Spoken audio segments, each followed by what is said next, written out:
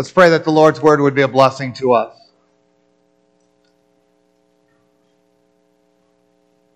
Heavenly Father, we do ask that for Jesus' sake tonight, that we would take joy in being able to receive your word and the truths. It's a special time when your word is ministered. It's a special time for us to be in worship with you. And we would ask that as we recognize what a privilege it is for us to be in your presence, that we'd also see the privilege of being able to receive your word as you've given it to us, so that it might enlighten us, and Lord, also that it would cause us to return thanks to you in the ways to which you've called us, even in the ways you've called us to be obedient in light of your grace to us, and grateful in light of your presence, or your greatness, your gospel to us. And so may we take joy in this hour as we respond to your word, as we hear it, as it's ministered to us, and that your name might be exalted. May that happen in all facets of this moment. We pray that you'd hear us in Jesus' name. Amen. We're picking up the Word of God and looking at Matthew chapter 5, verses 21 to 26 tonight, which is, of course, part of the Sermon on the Mount, and speaks to us about anger and murder and all of that being very pertinent to the subject at hand, which is the sixth commandment, as we're dealing with the 10 commandments and looking at those commandments in a grateful manner as we think about the grace that the Lord has shown us, given the guilt that was ours to know in our sinful state, but be able to take joy in Christ and God and the Spirit's grace that way, but also then to respond in a life worthy of the gospel, including how we respond according to the sixth commandment. So we're going to be looking at that tonight in Lord's Day 40, questions 105, 106, and 107 on page 53 in the back of the blue Psalter hymnal. We'll first of all read from the Word of God, though, from Matthew chapter 5, starting with verse 21. You have heard that it was said to those of old, you shall not murder, and whoever murders will be liable to judgment. But I say to you that everyone who is angry with his brother will be liable to judgment. Whoever insults his brother will be liable to the council. And whoever says, you fool, will be liable to the hell of fire. So if you're offering your gift at the altar, and there remember that your brother has something against you, leave your gift there before the altar and go. First be reconciled to your brother, and then come and offer your gift. Come to terms quickly with your accuser while you are going with him to court, lest your accuser hand you over to the judge, and the judge to the guard, and you be put in prison. Truly I say to you, you will never get out until you have paid the last penny. Again, these words shed light on the confession that we make, our understanding of how we ought to live, to be sure. And we look at Lord's Day 40 as we hear an exposition here about what God's will is for us in the sixth commandment. So we look at question 105 to that end. And the answer is, I am not to belittle, insult, hate, or kill my neighbor. Not by my thoughts, my words, my look, or gesture. And certainly not by actual deeds. And I'm not to be party to this in others. Rather, I am to put away all desire for revenge. I am not to harm or recklessly endanger myself either. Prevention of murder is also why government is armed with the sword. Question 106 asks, does this commandment refer only to killing? The answer is, by forbidding murder, God teaches us that He hates the root of murder, envy, hatred, anger, vindictiveness. In God's sight, all such are murder. Is it enough then that we do not kill our neighbor in any such way? No. So goes the answer. By condemning envy, hatred, and anger, God tells us to love our neighbor as ourselves, to be patient, peace-loving, gentle, merciful, and friendly to him, to protect him from harm as much as we can, and to do good even to our enemies. May God bless this word that we've received and the truths of God's word tonight. Brothers and sisters in the Lord Jesus Christ, it's easy to think that when you look at the sixth commandment, and if I was one of the boys and girls here tonight, I'd be thinking this. I know when I was your age, this is how I would think when I got to the sixth commandment. I'd say, there's one that I can find and I'm really good at. Because I haven't killed anybody. That's not something everybody does anyway. The act of physically killing somebody is not something that everybody does. So it's easy to look at this commandment when you look at it very superficially, and when we're young, and think, well, this one I might get a pass at. But then we read the Bible and we understand things better. As our Savior reminds us, as is true about all the commandments, to some extent or another, there's more than meets the eye. And murder is more than what meets the eye. We have to dig to the root of murder to see more of what it is. We must dig to that root to see its various, we not only have to do that, but we also have to see its external forms.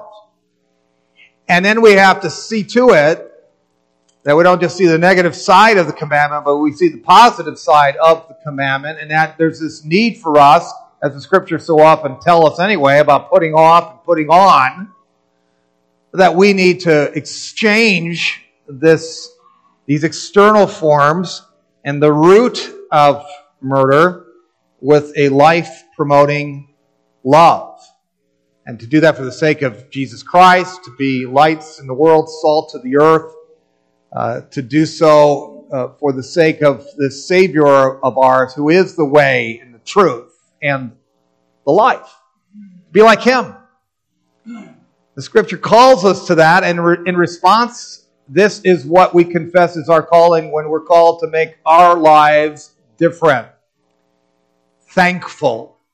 Lives that promote and reflect God's own love for us in Jesus Christ, who brought us out of death and into life. So we're going to be looking, first of all, as we ask this question, or as we see this statement that murder is more than meets the eye, we see that, first of all, when we consider its root. Right? I mean, if you're out gardening today, or not today, but if you're out if you're out gardening and you're planting certain plants, sometimes all you see is the tops of the plants. But we know how that is with certain vegetables. What the real health of that vegetable might be is something that we find below the surface. And until we're able to see that, we haven't really seen the whole picture. And that's true when we're talking about murder as well. When we hear that commandment that says, do not kill. Jesus says that you've heard it said that murder should be punished. But I say to you that murder is more than the physical act. We have to get to the root of it. And that very root is something that's punishable as well, as our passage reminds us. If one thinks that just because one hasn't ever murdered someone physically, that such a person is not worthy of condemnation or a violation of the sixth commandment, then we're deceiving ourselves. We're fooling ourselves. Our righteousness is called to a higher standard than that, a deeper one. One that gets to the source of the issue, the source of the problem. Because Jesus speaks to us here about one of the sources. He speaks about anger. He speaks about hateful anger. When we think about the roots of murder, the Heidelberg Catechism mentions hatred, envy, hatred, anger, vindictiveness. All of them start from within. And they work their way out. James calls them the passions that are at war within you. Peter, as we oftentimes mention, calls them passions of the flesh which war against your soul. They start from within. The sinful passions are those which have this strength and this fervency and this intensity and this longing about them that persist, and they're stubborn. Anger, after all, is a strong displeasure. It's an annoyance. It's a hostility towards another. That starts from within. Scripture says that everybody who hates his brother is a murderer, and that you know that no murderer has eternal life abiding in him. Well, hatred carries that intense hostility. It doesn't leave any room to do good to another.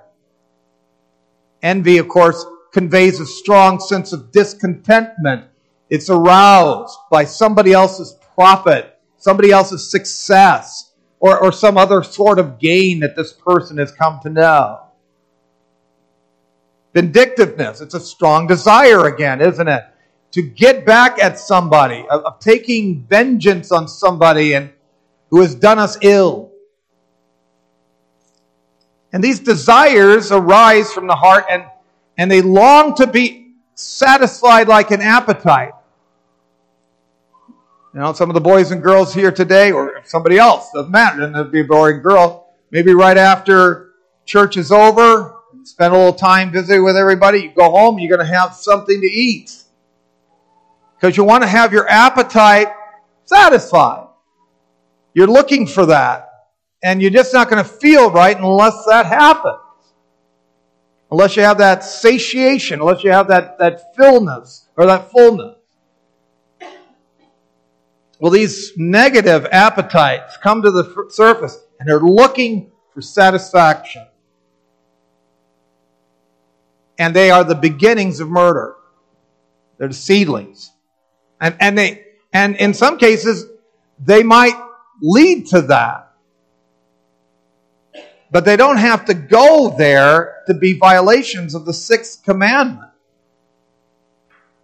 They don't have to go that far to be murderous.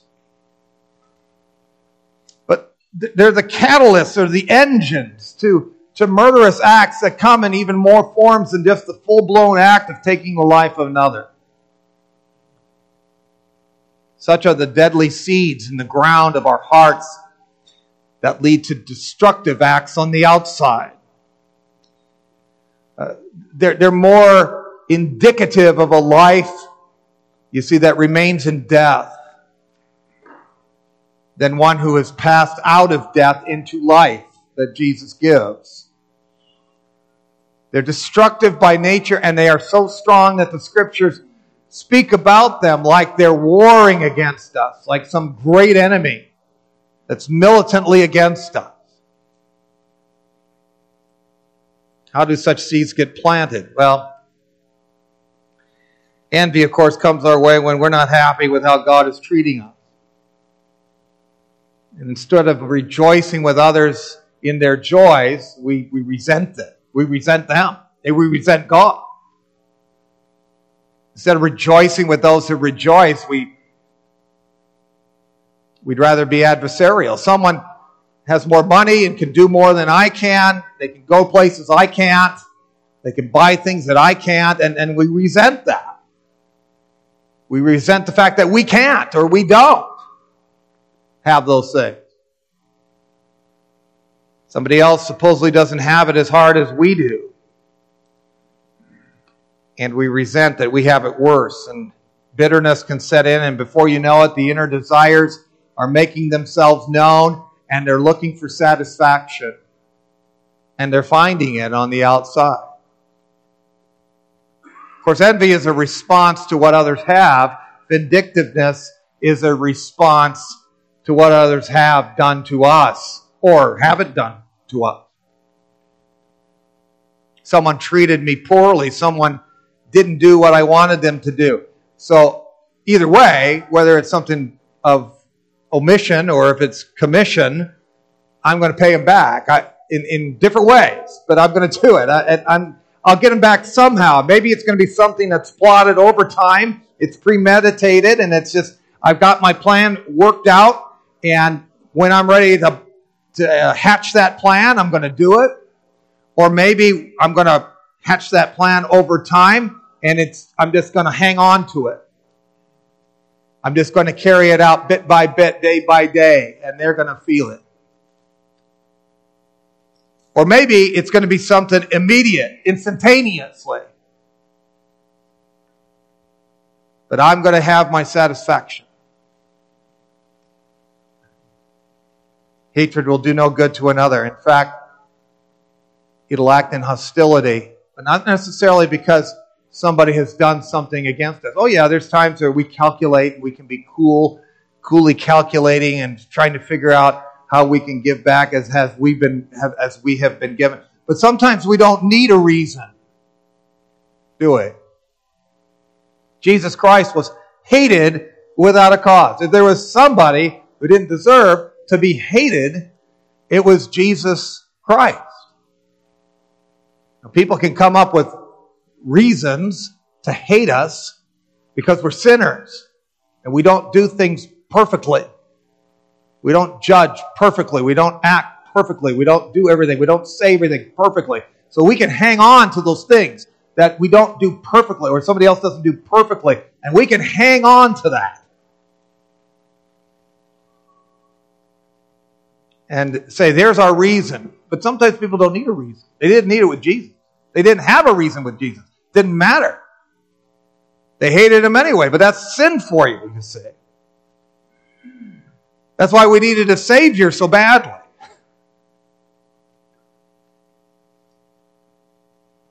And that way, hatred can be so foolish.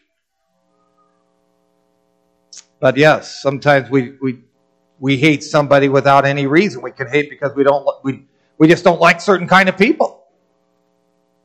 We don't like what they look like. We don't like where they're from.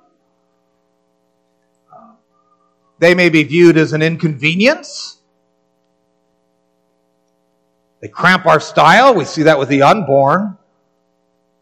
No reason to hate the unborn, but except, well, they're cramping our style. They're causing us to be accountable. But hatred can be just such so that we're willing to avoid people or shun them, or we may even go as far as to destroy them, or what they stand for, or what they've done. And we don't have to have a reason. You know, when we have a natural tendency to hate God and our neighbor, what we end up doing, if that's the state in which we find ourselves, it could be that we see this promotion of a culture of death. We're not satisfied. It's not enough that we hate. But we want our hatred to be viewed as culturally sound, as legitimate, as an honorable way to live. When we hate God's ways, we're in death, and it shouldn't surprise us that promotes death and destruction. We haven't passed into life through Christ, and when we hate God's way, we're in death, and we haven't passed into life, and it shows in how we act. Hatred for God's institutions that He establishes results in death and destruction that become hallmarks of those who promote them in our culture. The spirit behind abortion, and the spirit behind euthanasia, and the spirit behind our attacks on marriage, and all the ways in which that institution is attacked. If you leave those unchecked, they lead to the death of humanity as we know it. You know, such hatred promotes a death culture. It's a hatred toward God that plays itself out into a culture of death into our world. No wonder that the Scriptures would say, whoever does not love abides in death. People like to talk about how they're loving when they're allowing people to do whatever they want to do. But when we see where that leads to death, you see that that's not loving at all. It all starts in the heart. And the quicker we discover that, the quicker we can seek to be at battle against it, because it starts to take shape then, and that's our second point, in external forms. Our passage speaks of some of those external forms. It doesn't speak of all of them, of course, but some. Right? Murder isn't just the physical abuse that can take place, but also that of the verbal variety. We hear about that here. We're calling people names, calling people fools. Yeah. He was angry in his libel, whoever insults his brother. You know, that's with the mouth. Whoever says you fool, there's a liability there. Bonds get destroyed by verbal abuse. Well, they can get it destroyed by physical abuse, but they certainly get destroyed by verbal abuse. You know, this whole idea that sticks and stones may break my bones, but names will never hurt me is nonsense. If you've ever been the recipient of that kind of verbal abuse, you know that it hurts. Our tongue can be a razor, and it can cut a person to ribbons. Better to say nothing than to speak in those ways. It's a form of belittling. It's maybe the biggest form of belittling. We may not be able to cut them down to size physically, but we sure can when we're using our mouth wrong. And it's often a form of lying, of course, which gets us to the 9th commandment. But in our passage, Jesus speaks of those who would, in essence, call others blockheads, empty heads. But that's but an example of the many ways that people can treat people unfairly. See, you know, if we don't want to lose an argument, and you see that in society all the time, right? If you can't win the argument, then people will just simply give up, or instead of losing it, they just resort to name calling, where you're a bigot, you're old-fashioned, you're a clown, you're an idiot. Or people will say things even more vulgar, because they can't win the argument, not really. And so they figured if you can't beat them, then we'll just beat them up. And not necessarily physically, but with words. It's always foolish, but we do it. You know, I talk about that sometimes when we're with couples that are going to get married. I say, you know, one of the things when you're speaking the truth, one of the ways you want to try to win an argument is by trying to hyperbolize. You know what hyperbole is, right? It's when you're exaggerating. And you tell people that they're always like this, or they're always like that. You know? You never put your clothes away. Never? Absolutely never? Perfect score? Imperfect score? 100%? You never do that? You never pick up your clothes? You never put the dishes away? Well, that's a way for us to win, you see. We can look at the person, we try to look at the person that's before us as the Antichrist, as it were. Right? The greatest sinner who ever set foot on the earth. Because that belittling helps us to puff ourselves up so that we might look as pristine as the wind-driven snow, in contrast to our opponent, who's actually supposed to be the person that we're supposed to be getting along with. We're lying for ourselves. We slander. We don't speak the truth in love. Or we can speak, but it's not to be constructive, and it's not to be reconciliatory, but merely to win. To beat down the other. Maybe it's in the loudness that we use, the decibel manner in which we carry that out. We just yell our opponent down. Or worse yet, to put people in their place so that they can be found at a lower level than we are. And it doesn't matter what. It's not important whether you destroy this person's confidence or his character. That's not important. And the truth isn't important. It's that we come away being the superior. That we look the wiser. That we're the victor. Because that's what matters. We can find ourselves insulting people because they look different than we do. Or they don't do as well as we do. And we might find ourselves giving somebody a dirty look for something done to us that may have been done graciously. Dirty looks and dirty gestures, they're all form of destructive behavior and all forms of murder. And they're not only destructive forms of murder, of course. We can find ourselves refusing to talk to anyone anymore for no good reason. We can be merciless and we lack grace and then we compound them with sins of cruelty and rudeness or vengeance. And we see somebody walking down the street, we cross the street to avoid them. I mean, I've heard of such things that happen. That people see somebody coming and they just go, I don't even want to cross paths with that person, so I'm going to walk over here. Really?